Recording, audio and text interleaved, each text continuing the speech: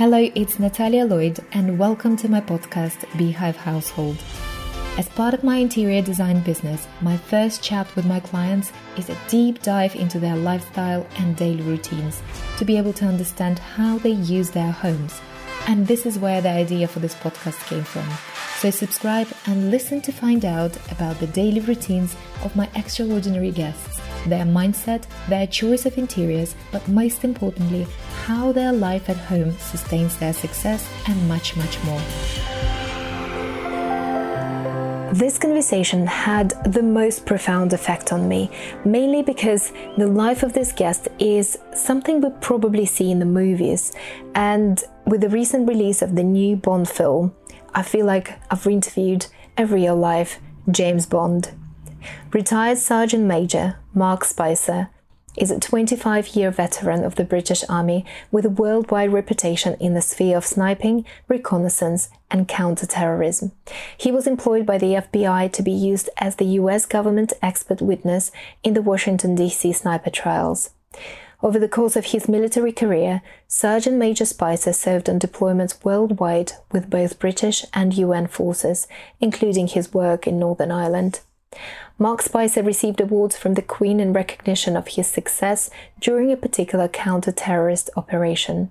He also authored 3 world-renowned books on sniping and is perhaps the world's foremost expert on the subject. Since retirement from the military, Mark has trained a number of US military and law enforcement units. He served as an advisor to the Royal Office of King Abdullah II, whereby he created, selected, and trained the Royal Guard counter-sniper unit. Mark Spicer is requested by name by the top echelon blue chips in both the private and public sectors. He has over 3 decades leading military, government, and corporate training, including compliance in cybersecurity and physical security. Hands-on experience in anti-terrorism and counter-terrorism, including leading some of the largest task forces in the UK and the US. I give you Mark Spicer. Hello. Good morning again. We again. So today I am privileged to be talking to a man who dedicated his career, his life to protecting others by being a part of the British Army, primarily in sniping and reconnaissance, isn't it right? That is correct. And to ask my first question, I want to go, Mark, into your background a little bit. If I asked Mark as a young boy who he would like to become when he grows up, what would his answer be? My dad. My dad was always my hero. My dad was a father before me, a soldier before me. And whilst I don't really have any memories of my father as a soldier, because he left before I was old enough to really remember, it never left him. And my dad lived his life with a deep regret that he'd left the army before his full career. I guess my dad was just one of those people who could fix anything, build anything. He was who I wanted to be. I just wanted to be a good man. I mean, I remember speaking with a woman at a local club when I was 12, and she asked me what I wanted to be. I said, happily married. She wasn't ready for that. So happily married. Yeah, I mean, from a very early age, I didn't want the same things as other people. How cool. And I certainly wasn't planning on joining the army. If anything, my older brother was the one that always said he would join the army. Really? Yeah, it kind of frightened me. I didn't think I was kind of tough enough to be in the army.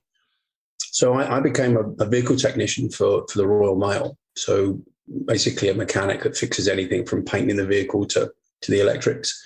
But in the period of my apprenticeship, I suddenly had the urge to join the Reserve Army.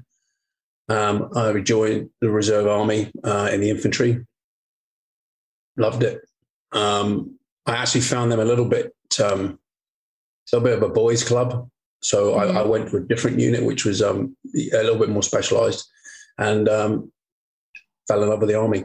So I stayed with my apprenticeship until I got the qualification, and then I left and joined the regular army. Wow. And you mentioned offline that you came from a very humble beginning from, did you say, is it council estate that you grew up in, or what was your childhood like? My childhood was good. I can't really complain about my childhood. I mean, when you look back on it now, I was kind of, the only toys I had were toy soldiers or sort of Action Man, it's sort of G.I. Joe to Americans. So I guess it was in my blood. But I come from a council estate in Portsmouth. My mum and dad were both very hardworking people. And it's funny when you look back on things that my mum's special meals, which actually consisted of like a fried egg with a little bit of mashed potato around the outside, or we had a fried egg and a bag of crisps. That was like special treat meals. Now, when you look back on it, you realize that was when they were broke. They didn't have any money. And you know what? I do remember they weren't eating at the same time as me and my brother were. So yeah, I came from a very hardworking but very poor family. Right. And I don't think that's a bad thing, because my dad and my mum instilled in me the importance of hard work. If you want something, go and get it. And I guess I just took that and ran with it. I decided I wanted the world. You wanted the world. There you go. Mm-hmm. You started big. I'm still working on it, but I've seen quite a bit of it now. Yeah. What exactly in the military appealed to you straight away? Is it because I assume there's a whole variety of tactics, behaviors, there's a lot to learn. What exactly was the first thing that grabbed you? Is it operating in fun, considering who you became? Reconnaissance, really. Because reconnaissance really was the first thing that kind of got me hooked, because night vision, when I first joined the army, wasn't exactly spectacular. So when you were looking for the enemy on exercises and in training, etc., and even in real life, after dark, it was very much a case of relying on your ears and your sense of smell. Your eyes weren't particularly useful to you at night. So the adrenaline dump of creeping around in the dark, not knowing if somebody was going to open fire on you, it's pretty addictive.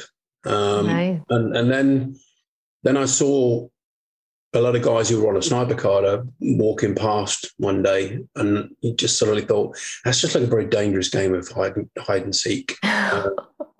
So it appealed. So I guess it's the risk. I mean, anything that kind of made you feel like you may lose your life just makes your life feel so much better. It certainly makes you appreciate things. Wow. I mean, not something necessarily I would have chosen to appreciate my life, but true. It is. Sniping is a very particular skill set that doesn't suit very many people. Even a lot of special forces guys won't pass a basic sniper course, because it is a specific mindset, and you're never comfortable. You're either cold and wet or hot and wet. You're never really comfortable to it. But it's a challenge. It is probably the last thing on a battlefield today where it's man against man. It's not a machine or anything. It's if you live, you're better than him. You were made a senior instructor for the British Army Sniper Division. And you also... Did you? I did. I was posted to the school as an instructor. And you also wrote the British Army Sniper Doctrine. I assisted. That wasn't me completely. That was just part of the team that wrote that. Was a part of the team. So what did you have? What is that skill that you had in you to be a successful, one of the best snipers in the world? I think it's something that I've managed to move into the civilian market as well. And it's the ability to outthink people. If you look at a lot of the security systems on big corporations, etc., you'll get a guy come around to do a security survey for you, and he'll tell you you need this camera, this sensor, and everything else. Well, Yeah. I'm not saying you don't need them, but without educating your staff, they're really not that much use. Because if I know how your system functions, which is a criminal or terrorist or a burglar, I will. I also know how to get around it. But if there are people there and your staff have been trained to identify all the common traits that are visible of somebody who is about to do something wrong, Mm-hmm. you've got a much better and cheaper security system. Your staff are more confident as well. They're not so scared of something. People are only scared of things they don't understand. So I spent a lot of time running sort of seminars and training classes for corporation staff, staff that are going to go abroad to avoid kidnap their own staff in locations in America and the UK to say, okay, this is what you look for. So I think I just love the challenge about thinking somebody. And you've done that whilst you were part of the British Army, or were you talking after you retired?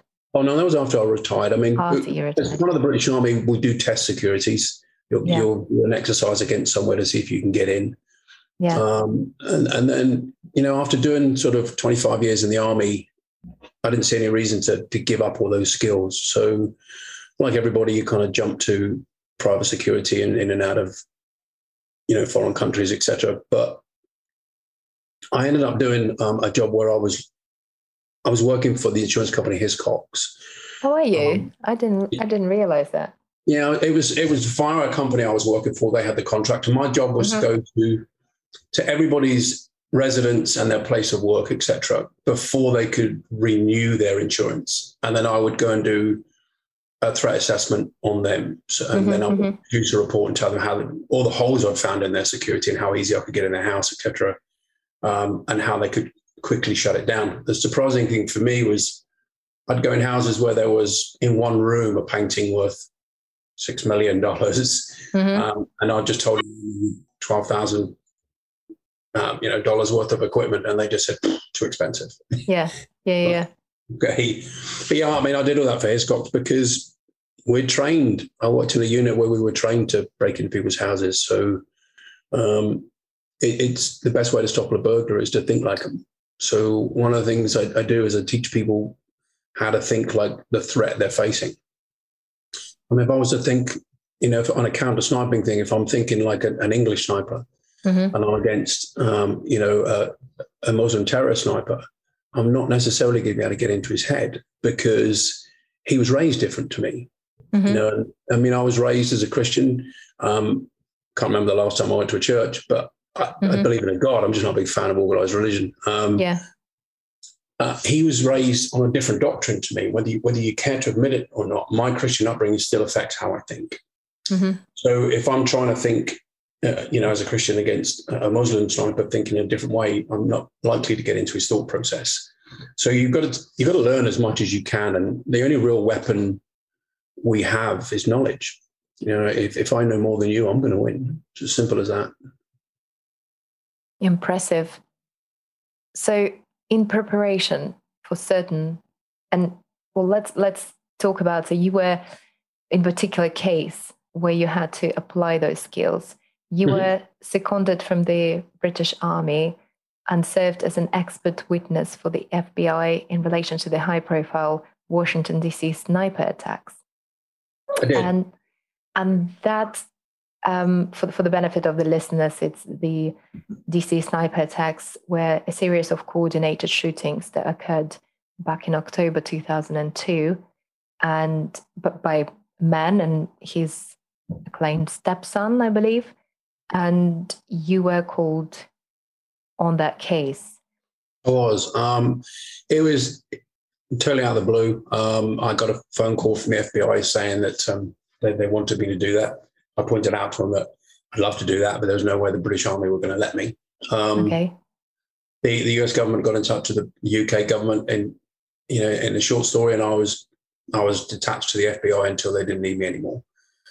So it was a phenomenal experience. I mean, it's a case of sitting there and looking at the evidence that was available. And the very first question you ask is, how would I have done it? You can't defend until you plan to attack. So if somebody told me to protect you, my first thought is, how can I kill you?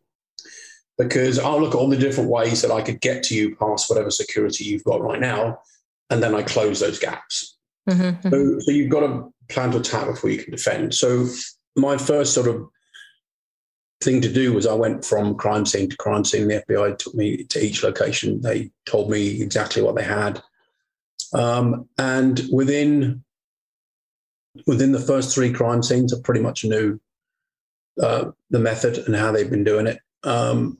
Purely because you look at it and say, one, how would I have done it? What are the clues? Like, there was the car, there was the weapon they were using.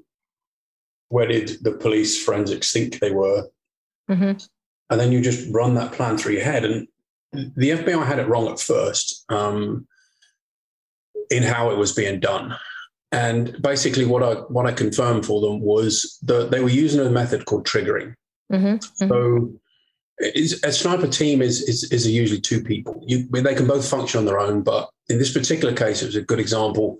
One of them was curled up in the boot, in the trunk of the car, and they cut a small hole in the back so they could see out. Mm-hmm. But they couldn't see anybody coming from left or right fast enough to have been able to shoot. So what triggering is another person who can see everything. Right. Will say to me as the shooter, okay, your target's a woman. She's wearing a red jacket. She's coming from the left. You'll be able to see her in 5, 4, 3, 2, 1. And I'm already lined up into that one. She walks in and I squeeze the trigger. So the only way they could have done that, the only way they could have made that work was to use that method. And my confirmation was in the back of the vehicle, because obviously I fired from the back of the vehicle. We took the vehicle to the range. I got to get in the car and shoot from it. I've got a very limited view. Mm-hmm. So what they were doing was they were reversing the car.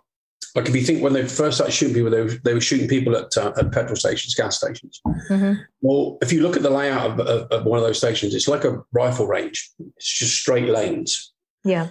And then you've got petrol pump, lane, petrol pump, lane. Well, they would reverse the vehicle up until he could just see the petrol pump on the left and he could just see the petrol pump on the right. So that was his shooting lane. Yeah. They just waited for somebody to come to one of those pumps. And now when they went to like strip malls, to shopping areas, they've got concrete stanchions, like equally spaced apart. And they just do the same. They'd reverse up until you could see concrete stanchions. And then it was target coming from the right, target coming from the left, 3, 2, 1. And that was how they were doing it. They'd hinged the back seat of the car. And the FBI thought it was so that they could stick their feet out and lay straight. Yeah. Well, when I fired from the car that way, just amazingly uncomfortable to the point that I really had to push my head back as far as I could get it just to get, line on the rifle. And it wasn't comfortable. And I said, there's no way they stayed in this position. So you then use your experience as a sniper and all the different shooting positions I know. And any sniper would have known this. I mean, the FBI didn't have a very experienced sniper on the team. So that's why I saw things they didn't. I was like, there's no way. The arch over the rear axle made it was just amazingly uncomfortable. Well, at the time, the young one, who was in no relation to the older one, he kind of brainwashed the kid to take the blame. Oh, right. Well, the kid was 17. So under American law, he couldn't get a death sentence. Mm-hmm. What they never took into account was under the terrorism law, yes, he can. Mm-hmm. But the older guy had convinced the younger one to take the blame. Well, when the younger one was in jail, he'd been bragging to a prison guard about what they did and how successful he was. Oh, really? Wow. Yeah, so they basically mic'd up the prison guard and recorded it. And then as obviously it was transposed into script. And I was given that, and I'd spent 2 nights reading through it. And he told us in there exactly what they were doing. He said, I could stay curled up in the car for hours. Well, there's a shooting position that the British have always taught called the laid-back position, where you're basically screwed up in a ball and you shoot off the side of your leg. So I got back into the car, got into that position. Now the arch over the axle was the perfect pillow, and I could have fallen asleep in there. And Really? I had perfect view. My shooting was fine. So that was how they were doing it. And the reason they hinged the back seat was so they could get into the trunk of the boot without anybody seeing them climbing in from the outside, which is suspicious. Mm-hmm. So, and that was just a case of just experience and saying, how would I do it? There are only so many ways you can do anything. Mm-hmm. And then it's just a process of elimination until you come down to the one that they use. This is incredible. I mean, it's a big puzzle to solve, and ultimately it takes the experience, just like you said. And the guys obviously has been sentenced. So I think one was sentenced to death. They were both initially sentenced to death. The older one was executed. The younger one, they commuted it to life sentence. Yeah, I've actually asked if I can go and visit him. They wouldn't let me. Yeah, they wouldn't let me speak to him during the court case because I offered to go and speak to him and say, look, let him speak to a sniper. He may talk more. But I want to go and speak to him now to find out more about it, because at the end of the actual court case, I wrote a report for the FBI that said you didn't get the right man. And they got the people that were shooting. About that. They didn't get the person who planned it, because the actual plan was extremely well done. I mean, they basically targeted victims or random. Yeah, they were demanding $6 million to stop. I see. So they were trying to blackmail the government. That's right. Yeah. So what they did was they were basically murdering every race, color, creed, age group there was. So there was nobody that could say, well, he's not shooting me. Good luck. So they terrorized the entire region. That's right. They hit mobility, the gas stations. When people started to take public transport, they shot a kid on a bus. And then they started to hit like food outlets. So they were restricting people's movement and costing the Americans millions a day. It's a very, very effective method. Sniping is extremely difficult to stop. Mm-hmm. So it was very well done. And the guy that carried it out was amazingly sloppy. The plan was very good in great detail, but he never carried it out. And even the young guy complained that the older guy was always sleepy and he didn't do what they were supposed to do. So I just said, you didn't get the plan out. Somebody else planned this. I was taken into FBI headquarters the following morning, where they said to me that they knew there was a third person. There was a person of sort of Arab appearance that had been seen with them, teaching them to shoot on the range a year prior. Because this was going on for a year. I mean, they killed people all the way down the West Coast, across the Gulf Coast, up the East Coast. Yeah. And they knew they hadn't caught the right person. So for me, and I have no proof of this, but for me, that was just a terrorist dry run to see how much devastation snipers could cause and what the American response was to it. Because if two Arabs had been caught doing that, America would have spent millions to make sure it could never happen again. If two disaffected Americans do it, swept under a carpet because it damages politics. And then they spend no money on it. So I want to prove a concept, get somebody else to do it. Just sit back and take notes. I truly believe that's what happened. Boom. So it's not a closed case yet. I think that particular one is, but and they may know obviously a lot more than that now, and I'm sure between the FBI and everybody else, they've got things in hand. But at the time, I don't believe that was just a disaffected American. I think that was a disaffected American that somebody had noticed and played his ego, built him up and pushed him out into the arena to see what would happen. So on this podcast, we also talk a lot about the mindset. And usually, of course, I talk about the home mindset and business mindset. With you, this is now a much wider concept, and the wealth of your information and the knowledge that you have and how you function, it's next level of human abilities. And of course, I want to nip into that and just to see if my listeners can also benefit from that. So when we talk about the mindset of the sniper and mindset of the terrorist, is there anything it will be useful to know apart from when you are on the task and you working out the puzzle that was going through the mind of the terrorist exercising certain tasks? How is there anything else that nowadays we live in a modern world? There's always a threat of terrorism of one kind or another. What do you think will help for the audience, general audience that are not in the military, that are not professionally trained, to know? Put that down. Was there? Put that down. That's what you need to do, is put that down. And you're showing me the phone. Yep, because it's just spatial awareness. The reason that snipers and terrorists, to be honest, get away with things is because nobody notices them. And I spent a great deal of time teaching, corporate and civilian workers how to notice what is going on around them. Because in the British Army, it's called combat indicators. There's always a clue. There is always something happening that will tell you someone's either watching you or you're about to be attacked. And if you don't know what you're looking for, you're never going to see it. And the majority of people don't know what they're looking for. So and at the moment, I'm doing a lot of teaching to American police officers to try and stop them being ambushed and executed. Mm-hmm. And that's because we saw it in the British Army with the IRA. A lot of police officers, a lot of soldiers were targeted in their homes, in front of their wives and children, and murdered. And it's surprising now when I point out to them various things they do every day that identify them as police officers, whether they're in uniform or not. Mm-hmm. Because they have habits. The military and the police have fashions, just like everybody else. Mm-hmm. They're shocked because most people in the audience go, I do that. I do that. And you've got to stop.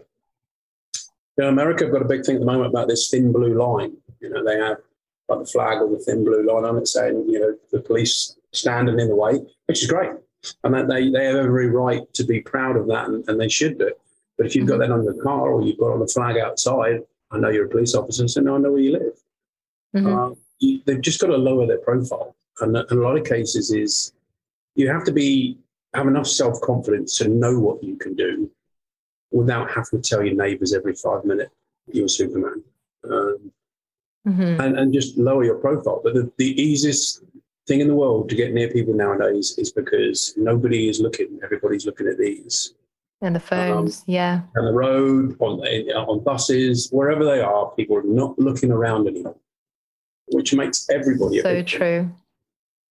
It's easy. I mean, it's made reconnaissance really easy. I mean, in the old days, you have to find a way to take a photograph of something. Now it's easy. I just stand there and I take a selfie with what I want to look at as in the background. And nobody bats an eyelid because everyone's taking selfies. Or I could actually just pretend I'm on the phone and say, yeah, I'm there now, yeah. Hang on, I'll take a picture. Okay, did you get it? There's nobody on the phone, but anyone looking around me doesn't know that. Yeah. And as long as you have a believable story, most people will believe you. If it's delivered in a confident manner, the average person is not looking for trouble, they will believe you. I did a reconnaissance on somebody's house to check for their security systems, and I needed to look at the front of the house without no intention. So I just went to the nearest estate agents. As soon as you walk in the door, they jump on you. Can I help you? Can you do this? All you do is talk to them long enough and then say, have you got a business card? Because I've got to go, but I want to give you a call. And I'll give you a business card. And then I can stand outside taking notes. If somebody comes out, I just go, oh, sorry, this is me. I have a client who's looking for a house, so I'm just taking notes. And it's believable. And all I did is I got the business card from somebody else. People absolutely believe business cards. And when you go to any show where you see that glass bowl and everyone's throwing their business card in for a prize, I'm that man who takes a handful and walks away.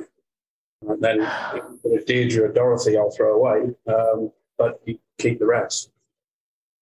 People believe business cards.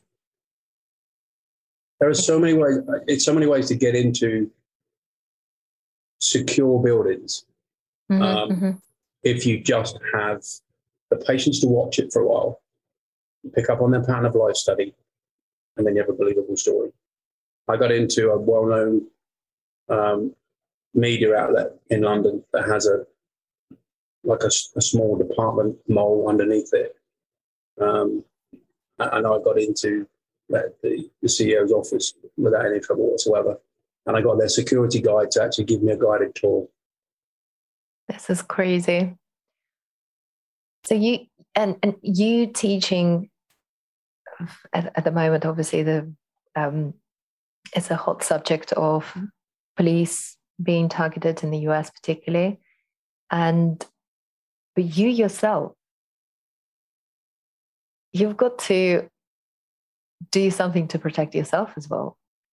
Yeah, I have 7 German Shepherds. If you can get into my house and steal something, I'll help you load it into the car because you deserve it. No, I mean, right. to be honest, when I bought my house, I decided I was looking for where it was, approach roads to it, places where I would naturally have to slow down or stop. You just identify anywhere where you could be vulnerable, and then in those particular areas, you just step up your observation. You know, I know the British Army was very big on pattern of life study. We had a phrase that was always drummed into us that said absence of the normal, presence of the abnormal. You don't know what abnormal is if you don't take the time to learn normal. So learn what happens every day around your house. And then when you see something that isn't normal, it should raise your awareness a little bit. Now, 9 times out of 10, it's going to turn out to be something completely innocuous. And one time it might not be. It might be somebody trying to plan burglary in your house. Mm-hmm. If you're not looking, you won't see it. But realistically, you know, people go to work, look after. So there's no time to really buy a house and then sit outside and, you know, look and watch. No, I see what you're saying. No, absolutely not. All it means is like in the time that you're there, just notice things that's going on around you. You know, pay attention. Who's walking their dog? What dog have they got? Do they walk that dog at the same time every day? If you then see somebody else walking that dog, who is that? Mm-hmm. It's almost like telling you to go back to being a child. What's this? What's that? Why does that do it?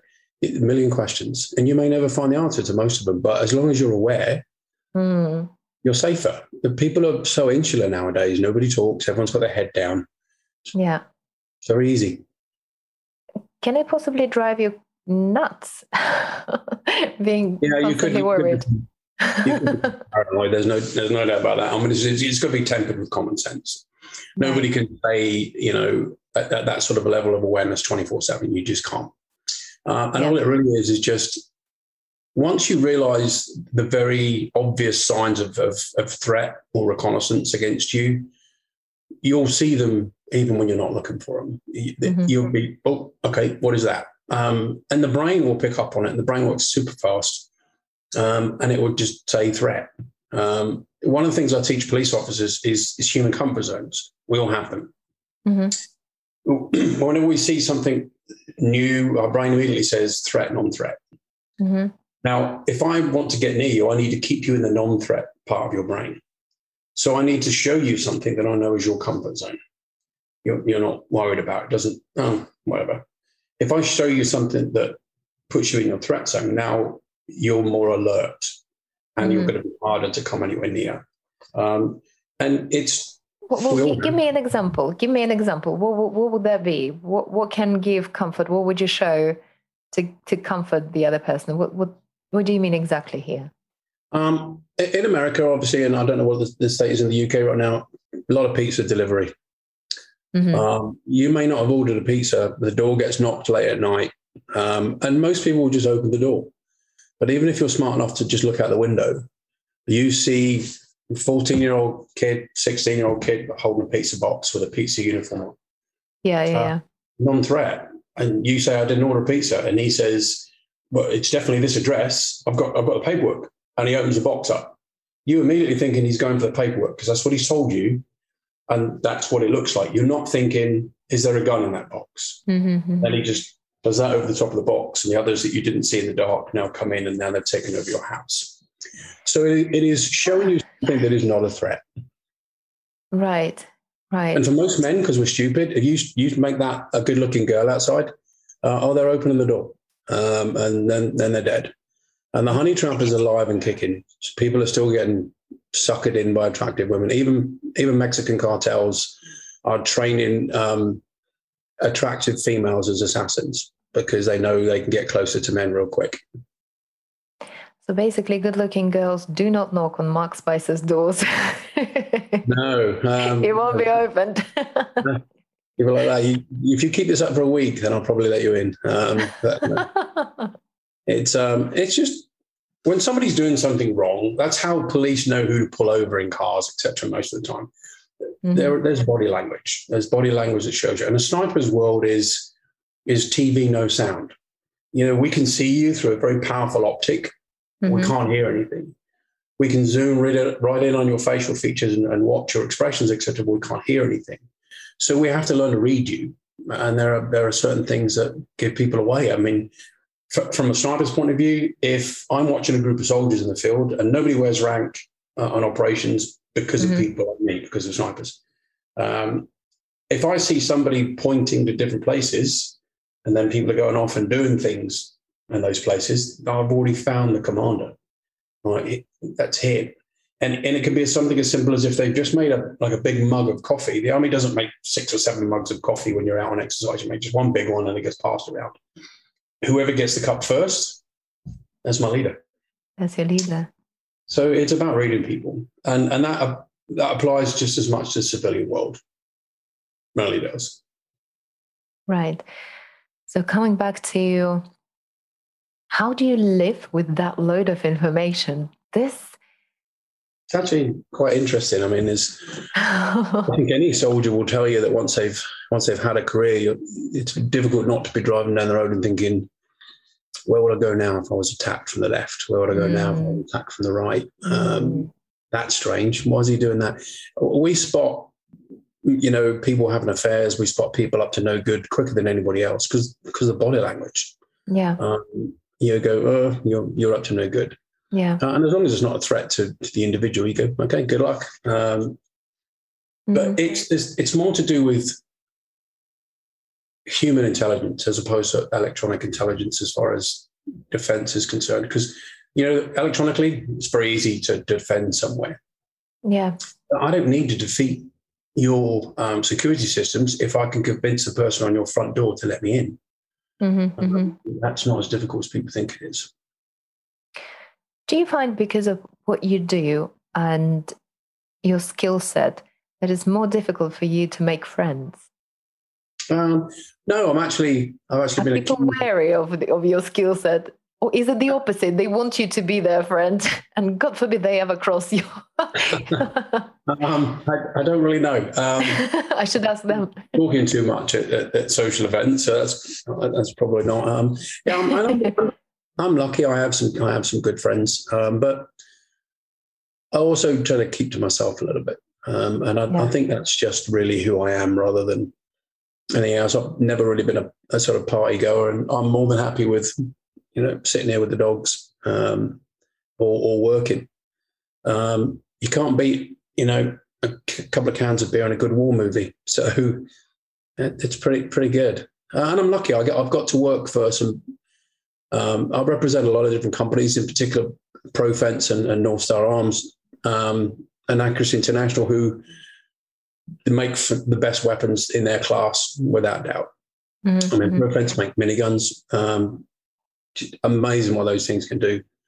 And, with me training police officers, etc., North Star makes sort of police rifles. And, I'm not going to put my reputation to something that isn't the best that's there. I mean, I've worked a long time to get my reputation. So, and Accuracy International in the UK make the best sniper rifles as well. So it's nice when people recognize that your reputation and your integrity is trusted. So if you're saying, okay, this is actually worth having or it's good, they believe you. So I'm very defensive of that. It took me a long time to build that up, and I'm not just going to say something's good because they're going to pay me money. It better be good. And if it ceases to be good, I'm going to tell people, okay, don't buy this anymore. It's crap. I mean, I can't even think of anything, but I want to work with you, and I have no idea what that could possibly be. But with your skill set and knowledge, this is something absolutely incredible. And as you said, reputation and that credibility and a wealth of experience, you can't take it away. And I understand you started Craft International together with Chris Kyle. I did, yes. Me and Chris first met when I was working at Macmillan, and Chris and some of the other team commanders came to see if I was worth attending my training. So Chris Kyle, just for those who may not know him, is basically the star of the American Sniper movie, isn't it? That Bradley Cooper was acting as a lead as Chris Kyle, and that movie was released after Chris's unfortunate passing. Mm-hmm. So yeah, I mean, we started the company. Chris was originally going to come and work with me at Macmillan. For various reasons, I left Macmillan, and we decided to start a company on our own. Chris found the backers in Dallas, and Craft was formed. We worked with that. It built it up, and then I decided to break away and start my own company, Osprey. And obviously, Chris stayed there. Still friends. I mean, I spoke to Chris 2 weeks before, sadly, he was murdered. And the sad thing for me was I told him multiple times, you need to lower your profile. Really? Yeah, you're either the terrorists are going to come after you as revenge, or some crazy guys want to kill Chris Kyle. Sadly, it was the second. But Chris was, I've seen a lot of people run Chris down since he passed. Chris was a phenomenally decent man. He was a good friend to me. He was there for me at a rough time in my life. And he certainly didn't deserve that. But I've seen people say that he was a liar, and he was this and he was that. No, Chris wasn't a liar, and Chris was an extremely big-hearted man, a loss to the world. Well, and in a sense, that line, if you try to keep your profile low without not telling too much information, potentially it can be perceived as lie or something like that. But ultimately, the less you know, the stronger you sleep, isn't it? It is, and there are certain things that, the mistakes Chris made was sometimes some stories don't need to be told. Exactly. And, it's better just let that level of mystique play out, let people think whatever they want to think. The frustrating thing, is if you don't sort of raise your profile, then you can't pass on all the experience maybe you have. So it's a double-edged weapon. You do put yourself at risk by raising your profile, but at the same time, I've risked my life all my life. Why stop now? And I've got so much information I want to give back to those that are kind of still hold the line, the young men and women who are still fighting. Because a lot of the stuff we know isn't in books. It's just passed on and passed on. And the sad thing as well is everything that happened to us in the UK with the IRA is now happening to America with domestic terrorism. So that's right. All the stuff that I spent my life doing is now extremely relevant, and it more so for corporate as well as like the police, etc. Because if I want to make a political change, I've got to force voters to vote a certain way. Weakest part of a democracy is us, the people. And if I can frighten you, or I can make your life miserable by blowing you up in shopping malls, blowing up gas stations, so I interfere with your day, you vote the way I want, and I get political change. And I'm seeing that now. I've been telling police officers over here for the last 10 years, okay, it's coming. I can see it. It's not because I'm Yoda or anything. It's just I've lived this life before, and I'm seeing all the signs. It's very difficult to get people to listen when it hasn't happened. I mean, I predicted the Boston bombing a week before it happened, but not in Boston. I just said this is going to happen in America fairly soon. And as it turned out, a week later, the bomb went off in Boston. What's your prediction now? It's going to get worse. A lot of American police officers are going to get executed. Sadly, politicians have almost made it open season on the police. How do you see Europe and Britain doing in this? I think I'm hopeful that the UK breaking away from Europe is kind of the UK rebooting itself. The UK's always had a position on doing the right thing and kind of protecting others. Our imperialistic history isn't the best in the world when you compare it to today, but I think in general the UK are good people. I think most Europeans, are good people. I think the problem is the media.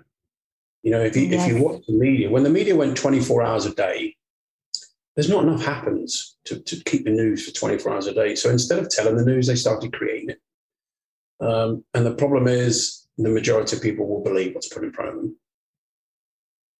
I'm glad you mentioned that. Yeah, it's the media is the biggest brainwashing tool, and it's always been used like that, and it will be used because this is the way to control the mindsets. Every dictator in history has taken over the media first.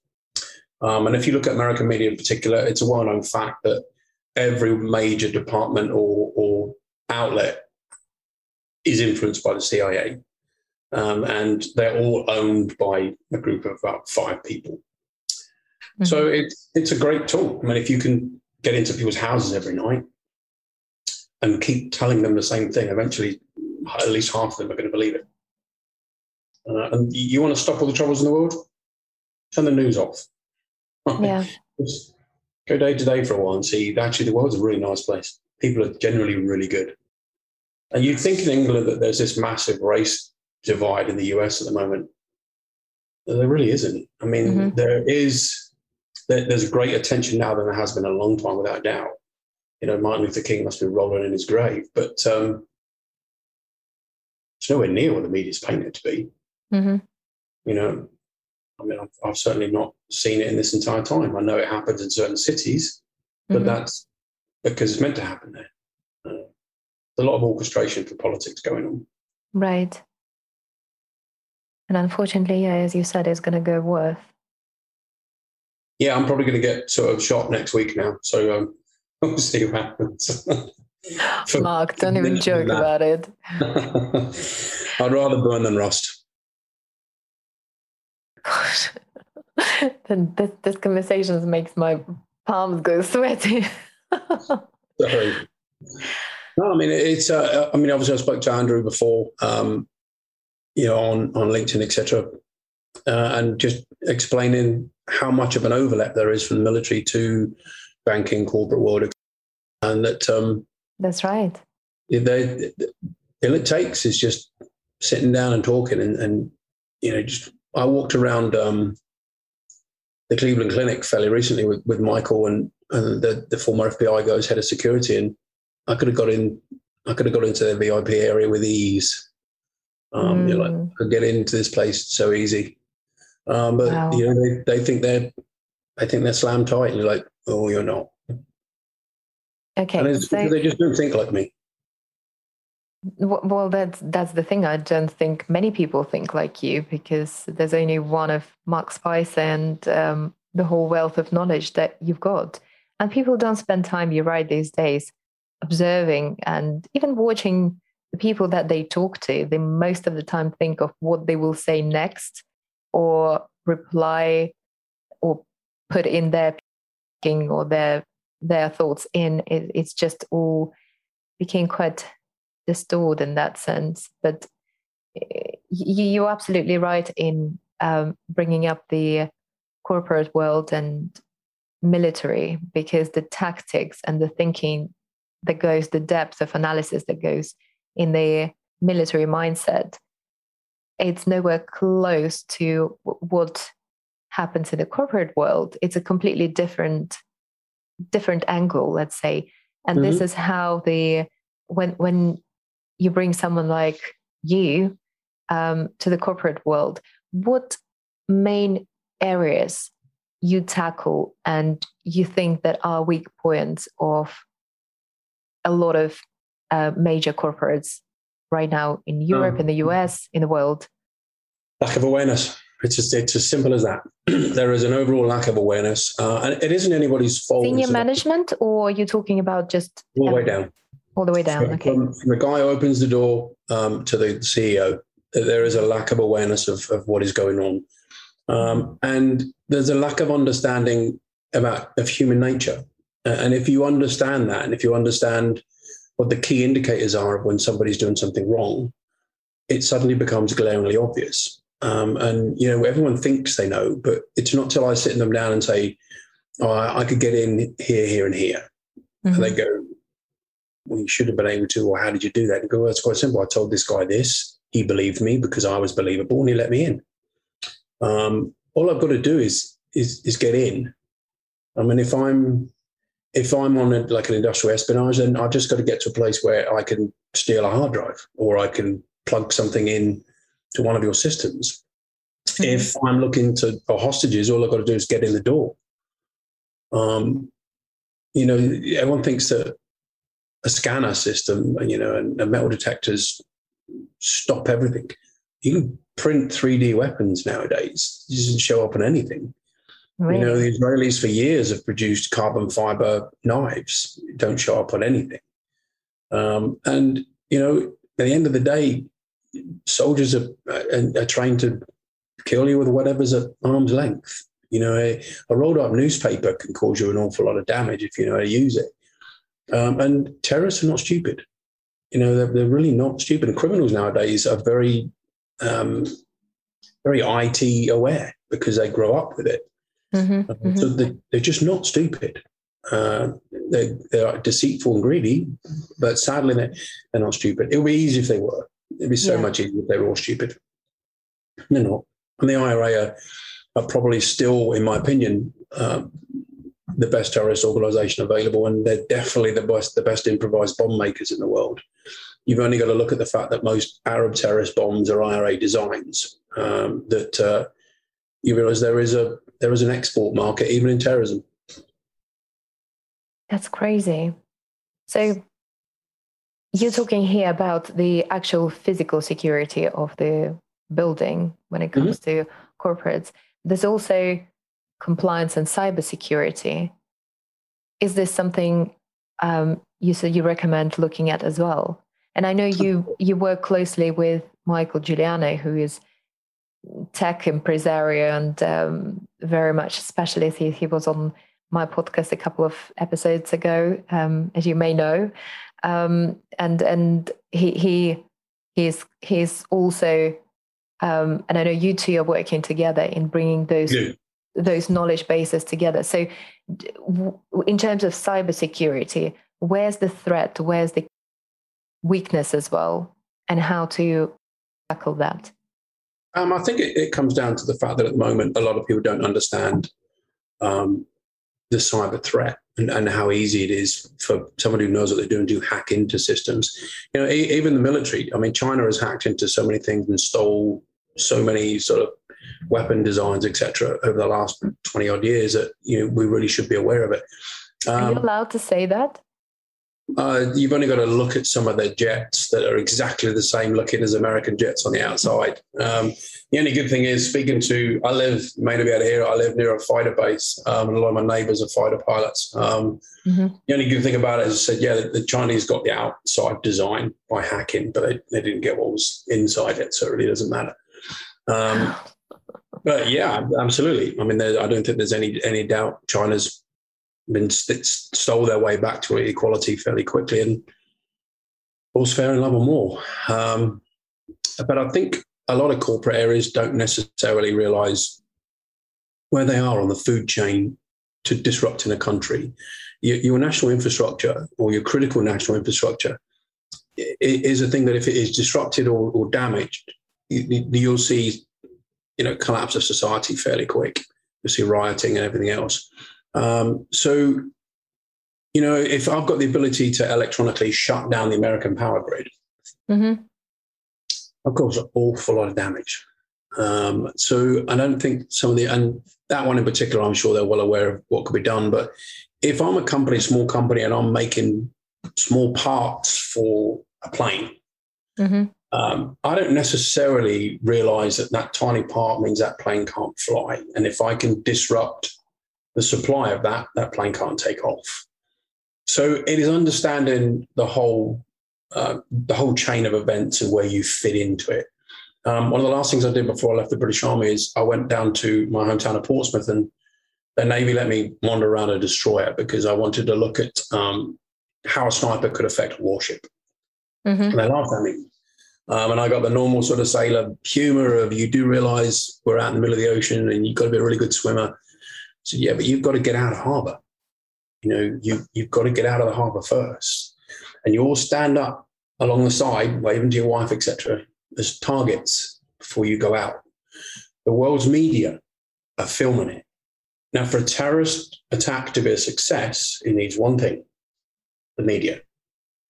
Because then it goes out all over the world. If nobody sees it happen, it's forgotten about like that. So the media has to be there. So let's just take this as a scenario.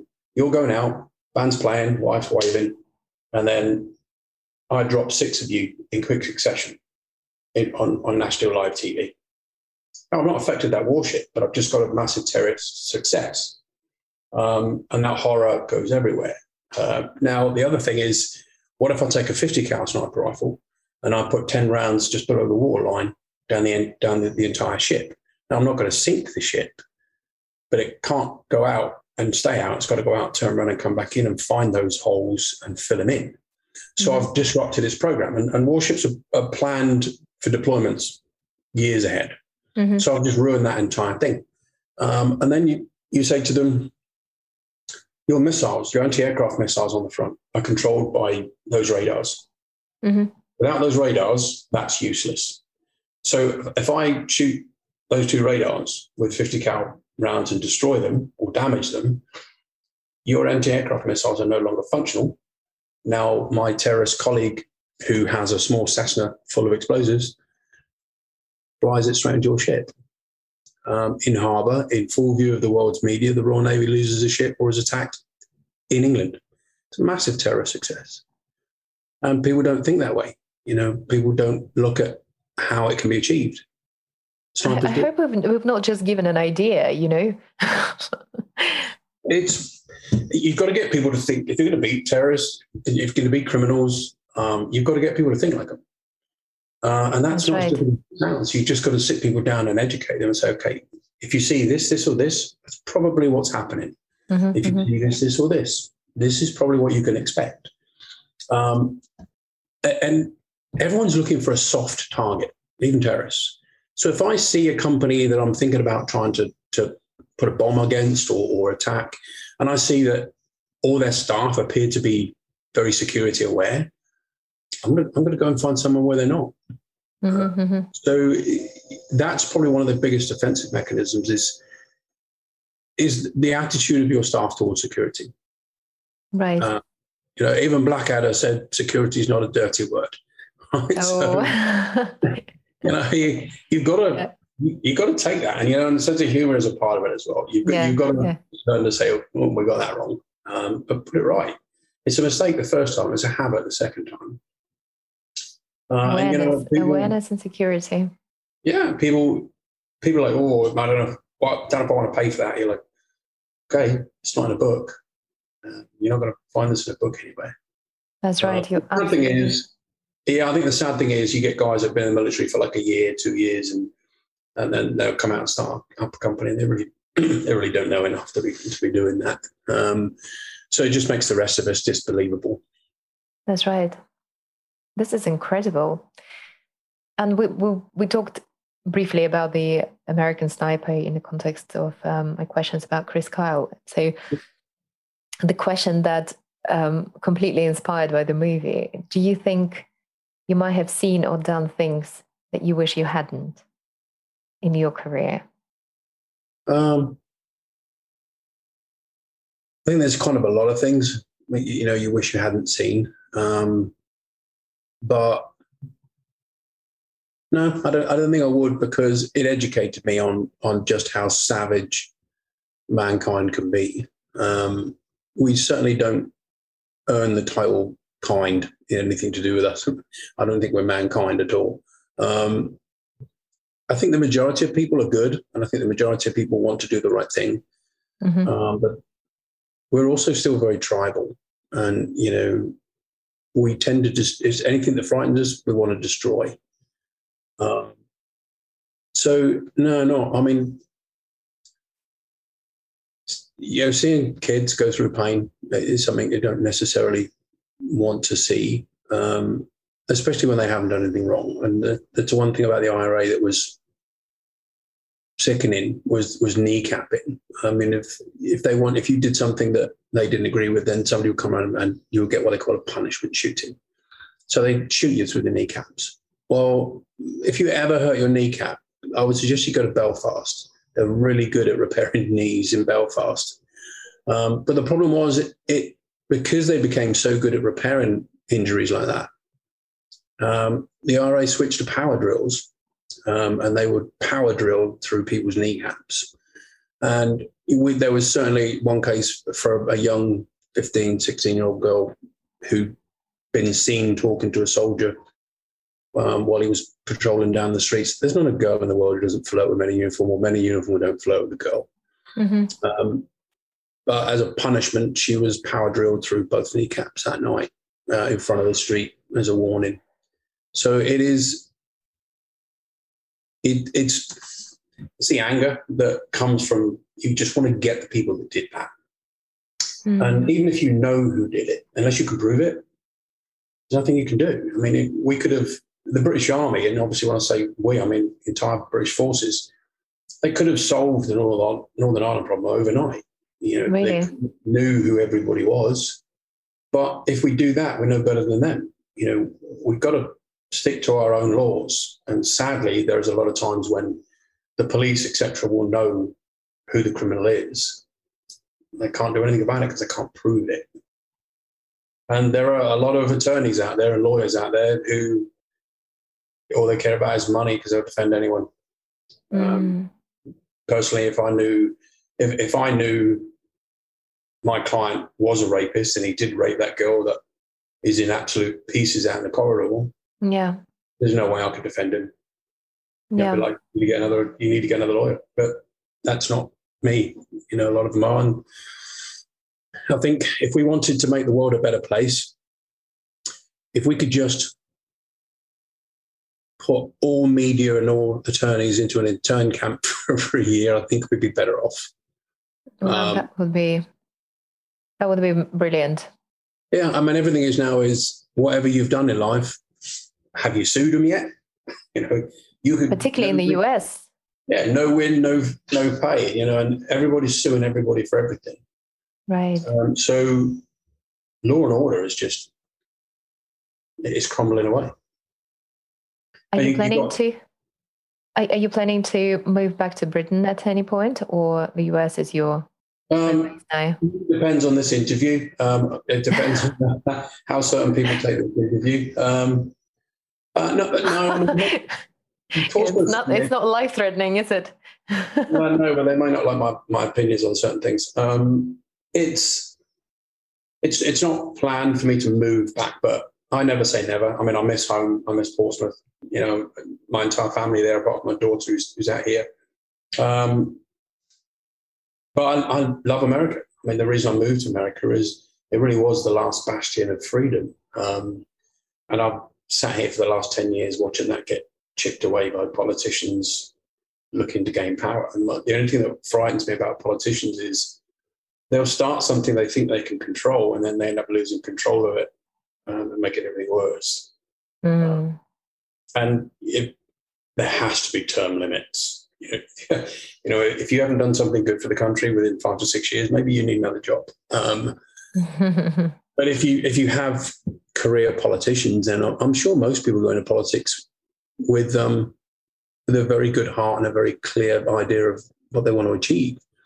But I think once they get in and they realize they can't fight the system, you have two choices: become a millionaire like everybody else, or leave. Interesting. Most people choose millionaire. Interesting. So it's an open thought process now.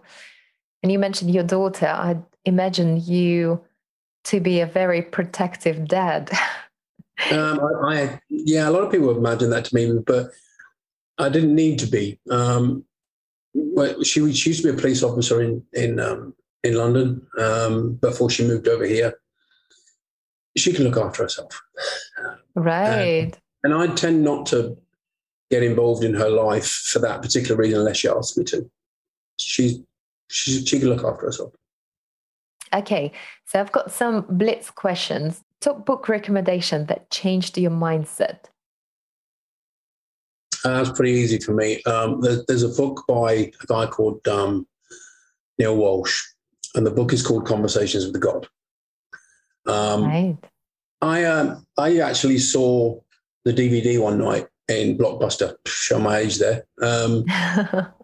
And it was a title. The title was Conversations with God. I would never have picked up something. Kind of compelled me to pick it up, and I watched it, and it made a difference to the point that I went and got the book and read the book. Now, for me, I've always found the Bible difficult to understand in so much as there's a lot of parables, there's a lot of examples. And when I read Conversations with God, because in essence, Neil Walsh says basically God woke him up one night and chatted to him for 5 years, and he wrote it down, and that's the book. Mm-hmm. The fact that the church said it was blasphemous meant I wanted to read it, because if they're arguing with it, I want to read. Yeah. It completely changed my mindset. It confirmed for me that my belief in a superior being, or a creator, so to speak, was reinforced. Mm-hmm. It also reinforced my belief that not every organized religion is as honest as they pretend to be. Mm-hmm. And as a sniper, I've read up on everybody's religion purely so that I can outthink you. Mm-hmm. So I already knew that there's only one God. We just call him something different. And it's a little bit like football. We both play the same game, but if you don't agree with me, I'm going to beat you up. And in religion, if you look at most wars, religion's in there somewhere. For me, that was, and it was after my second wife died, was I sat and read that book, and hugely changed my life. Mm-hmm. Wow. Makes me want to read it now. Now it's on my list then. It's the book you've got to read a couple of times, because there's a couple of things in there that you go, like he'll point out there's no hell. The devil doesn't exist. It's invented by the church. And you go, right. And the guy, Neil, says to him, so you're telling me Hitler's in heaven? Mm-hmm. And he was like, well, he's not. He's gone back. He's living another life now. Because it points to that this is a school.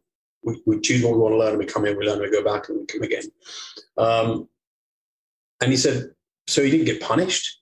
He goes, no, nobody gets punished. He goes, you get sit down and, if you like, defragged and debriefed, and you go, listen, this, and this, and you did it wrong. You've got to go back and learn them lessons again. And in the book, God says, but you got to remember one thing. When he did what he did, he truly believed he was doing good, even though he was doing evil. And it takes some getting your head around the fact that this is a school.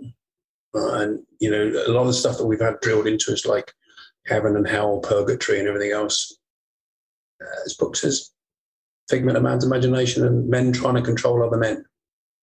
Well, it is just like everyone else, but particularly with what you do. For some, you are a hero. For some, you may not be. Mm-hmm. I mean, I've seen men of God hide terrorists. I've seen men of God molest children. I don't think that gives them a carte blanche pass on anything. Yeah. When you see 22 veterans a day committing suicide because they can't get out of a dark place, it's got to be hell for them.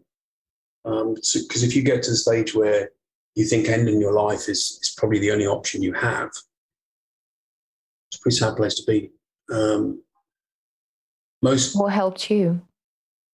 That book, to be quite honest. The book helped me a lot because, I went through all sorts of stages when my wife died of various anger and depression and wanting to die and all the rest of it. But the two things that got me through was reading that book and my dogs. My dogs seemed to always know when I was at my lowest point, and they would just like climb up in my lap, wouldn't get off. The German Shepherds are not exactly small. And you've got 7 of them, is that right? I've got 7 now. I had 2 at the time. They're all busily napping right now, thankfully. I had 2 at the time, and as I say, every time I considered the end of my life. They would turn up from nowhere and just land in my lap. And I found that when you get on, and it's kind of like a spiral, you get onto this kind of dark spiral where you feel yourself going down, where you're almost going through a mental checklist of, it doesn't matter, that doesn't matter, that doesn't matter. And they would break that by just distracting me and making me break that thought. Yeah. It then allows hope, reason to jump into your thought process just for a split second. And that was always long enough. And then my attitude of just never quit would kick in. I'm like, okay, this isn't going to beat me. Mm-hmm. And it seemed like the only times that it was going to beat me, my dogs knew. So they stepped up. Anyone that knows me know, don't ever go anywhere near my dogs or there's going to be a war. Wow. They defended me. I'll defend them with my life if I have to. Well, they are God-sent angels, clearly, to you. Yeah, I'm either his favourite or he's got a sense of humour and I can take. So Oh, gosh. I always joke at people and say, God may love you, but I'm clearly his favourite. I don't know. We'll see. Next crazy question. Household tasks you'd like to outsource. Who's looking after your household? Your household tasks. Oh, me. You got cleaner. Do you allow people to clean your house, to cook for you? I love cooking, and I'm not a big fan of cleaning, but I clean the house. I suspect the cleaner would have to clear a lot of security checks before she enters the house. Well, you just got to love dogs, because I've found that if a dog doesn't like you, there's a reason for it. So I tend to judge my dog's ability to trust someone. And they're all super nice. I mean, if you try and come in the house when I'm not here, I wouldn't give you much of a hope. But if you walk in and I'm here and I clearly know you, they're just going to pester you for attention. So, I had a cleaner before and, she got to know the dogs and everybody and everything was fine. No problem at all. But at the moment, I don't have one. So, it's just me, the dogs, and an awful lot of cleaning up dog hair. Your favorite meal of the day and why? Breakfast, lunch, or dinner? Breakfast. Yeah, why? Habit, I think. The British Army has, it's a rule in the British Army, you have to attend breakfast. It's known as a Queen's Parade. And the logic behind it is you're going to need that food to get through the day. Mm-hmm. So you fill up on energy at the beginning of the day so you can keep going because you don't know when you're going to get fed again. But I'd be a liar if I didn't say I'm not a huge sucker for a full English breakfast. You can't beat it. I mean, you can't get proper British bacon over here. They've got this like crispy stuff, which is just not the same. No. So when I come home, a good bacon sandwich that my mum makes, or you can't buy a good bacon sandwich, is usually high on the list. That would do breakfast. I can relate to that. Top choice for a famous house guest, and it can be current or historic figure.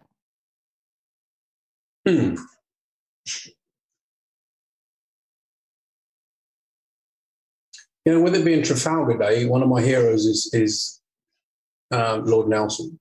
Obviously, maybe because every school trip I ever went on was to his warship HMS Victory in Portsmouth.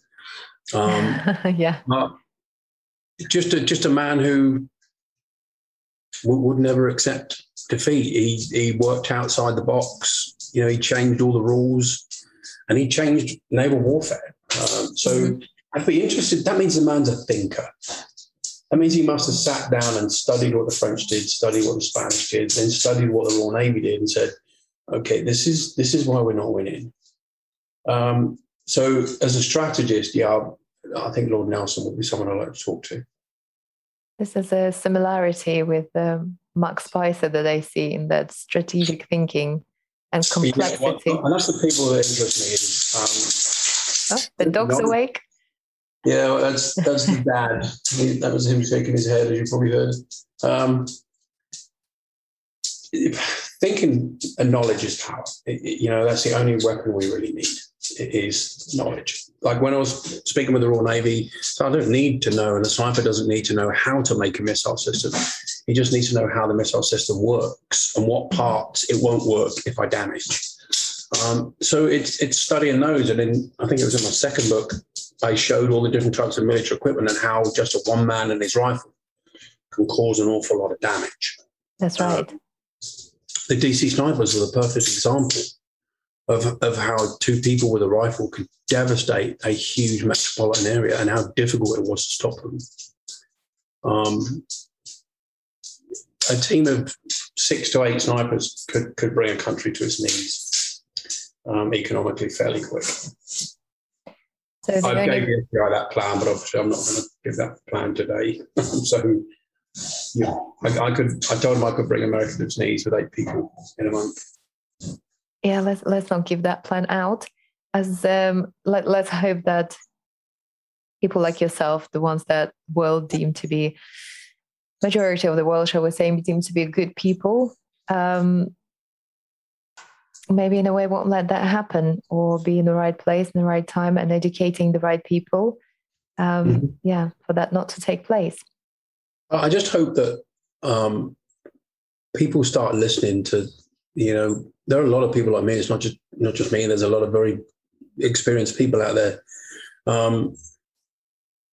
There's not so many thinkers. And I just hope that people realize that it doesn't matter how technical the world becomes. It doesn't matter what technology comes in.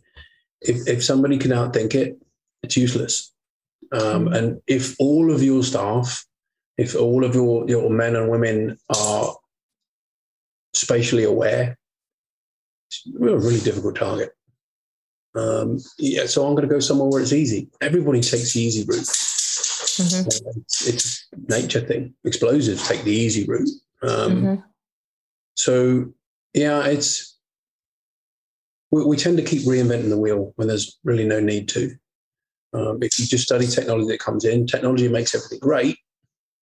But if it can be broken, you've still got to be able to do your job.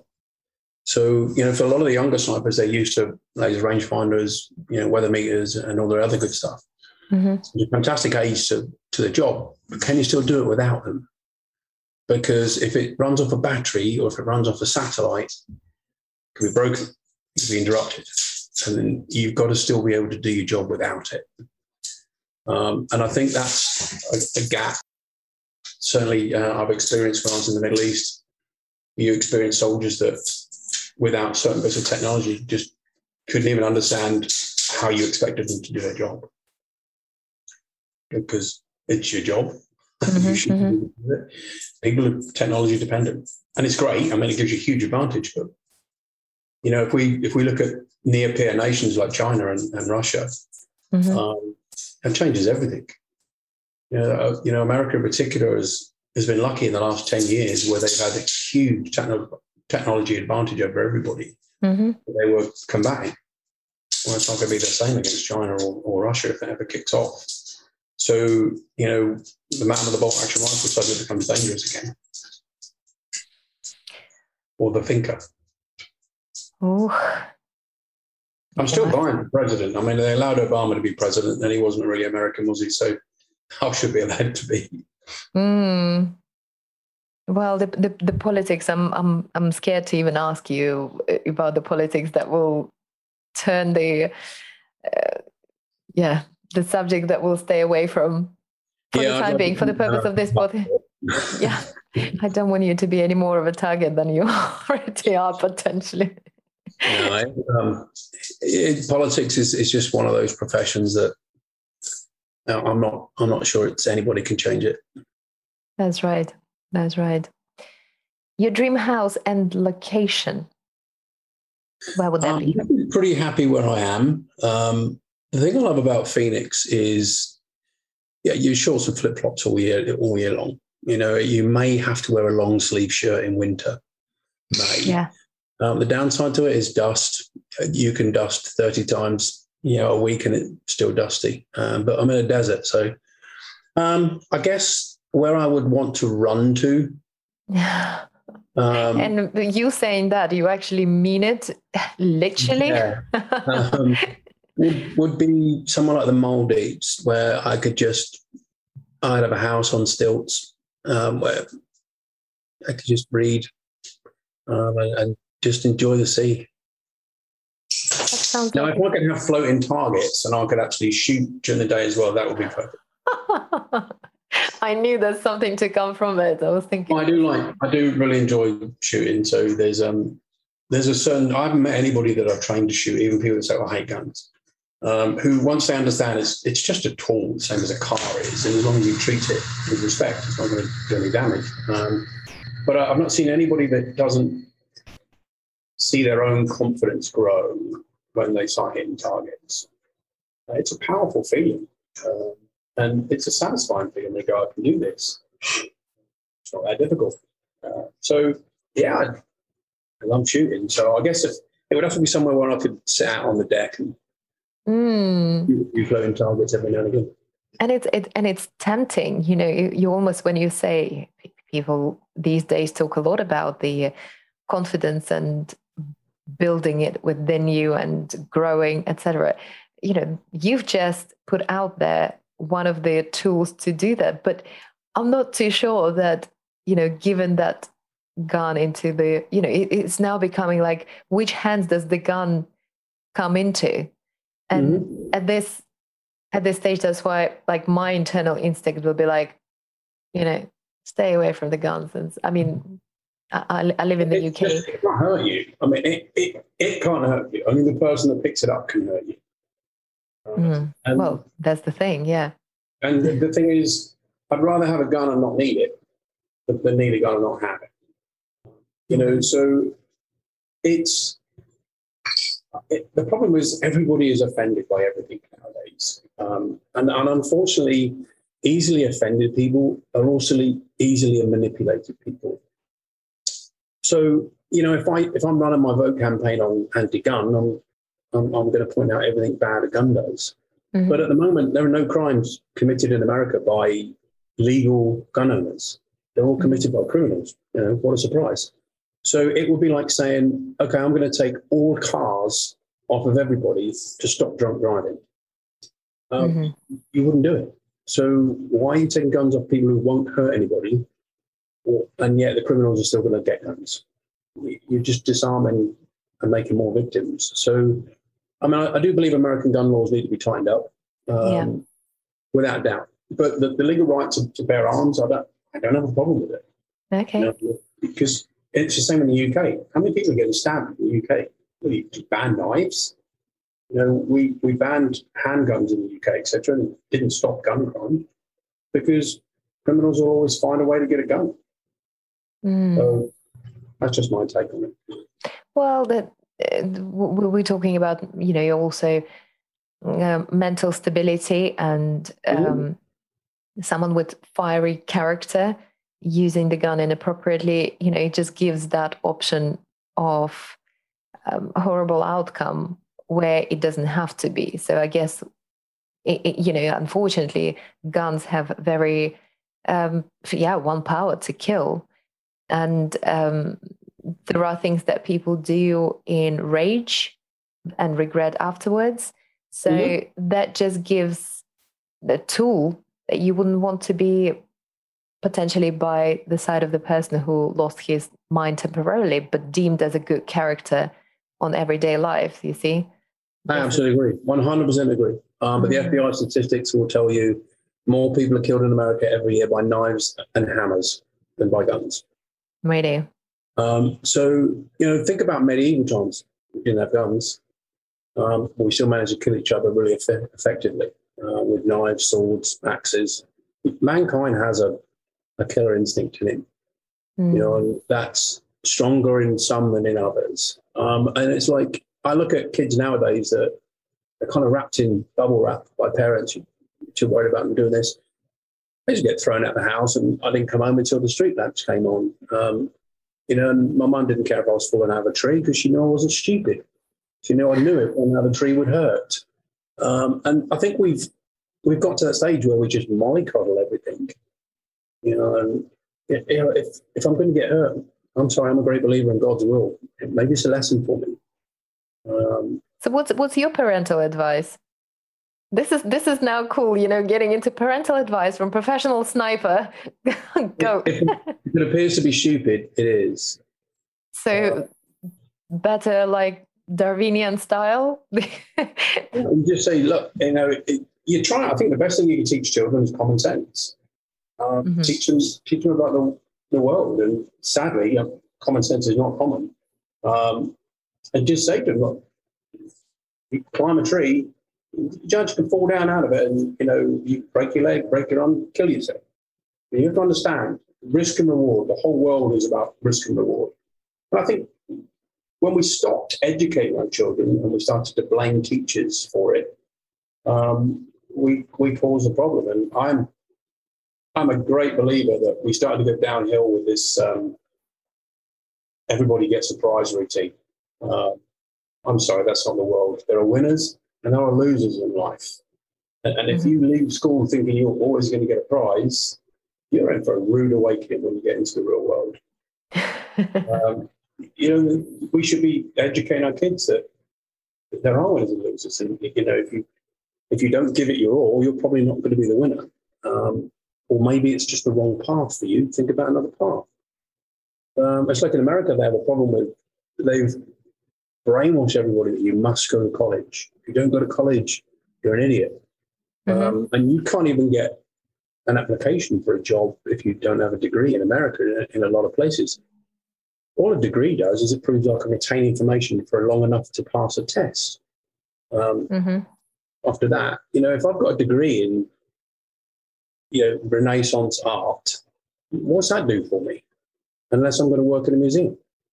But if I go to be a police officer and somebody goes to be a police officer who's got a degree in Renaissance art, they'll progress. I won't. I've fought terrorism all my life. You don't have a degree. Well, we're coming back to the common sense, which I agree is a valuable skill to have or to find in someone else. I do agree with that. I think a lot of employers are now realizing that soldiers, the men and women who do serve, actually got a lot to offer. They're used to leading, some of them. They're used to direction, format, hard working. They just haven't got a college education. Crazy. Well, Mark, I've certainly learned the whole load of information. I've also identified a huge gap in my knowledge because this has certainly been thought-provoking in many ways. And if this is not going to motivate the listeners to put their phones down and to start watching and observing, because not from the perspective of looking for someone to attack you or hurt you or do something malicious, but this will actually help true relationships to be formed because you get to know people around you and stop being just technology or this little by now evil thing phone, which I'm guilty as charged. Just like me too. Don't get me wrong. I'm just as guilty as anyone. It's become a way of life, and I'm not trying to offend anybody. I'm just saying, just the world's not a nice place. It could be, but it isn't right now. So just protect yourself. And the quickest way you can protect yourself is to be aware of what's going on in your surroundings. Brilliant. Awareness of the surrounding. And I think from what I've heard, and certainly my sum up to this interview is to immediately get people like yourself, like Mike Giuliano, to work out on the bigger scale in the corporates, in the for high net worth people where the gaps are in the physical security, the corporates where the physical as well as cyber and compliance security gaps are, and to get them sorted. And it's a hard target. I think it's also for many, it's who do you start? Where do you go? And here I am bringing the expert out there to the world. So I hope because I've heard a lot about you, and it's it's all fascinating. So not to have a conversation with you, not to get you to share your wisdom, your whole load of knowledge would have been a complete waste of my show, of my podcast. So thank you so much for coming on to agreeing to come to Beehive Household Podcast. It's been absolute pleasure. And I'm certainly leaving this interview and this conversation with a completely changed mindset and a few things to discuss with you offline as well. So thank you, Mark Spicer. Thank you very much for hosting me on the show. I really appreciate it. Thank you. Thank you. Thank you so much for listening to this episode of Beehive Household Podcast. Please don't forget to like, leave your review, and share with your friends and family. For more information on the design services we offer, visit our website www.natalialoydinteriors.com. You can also find me on Instagram and Facebook under Natalia Lloyd Interiors, as well as on LinkedIn. Bye now, till the next episode. Look after yourselves and your loved ones.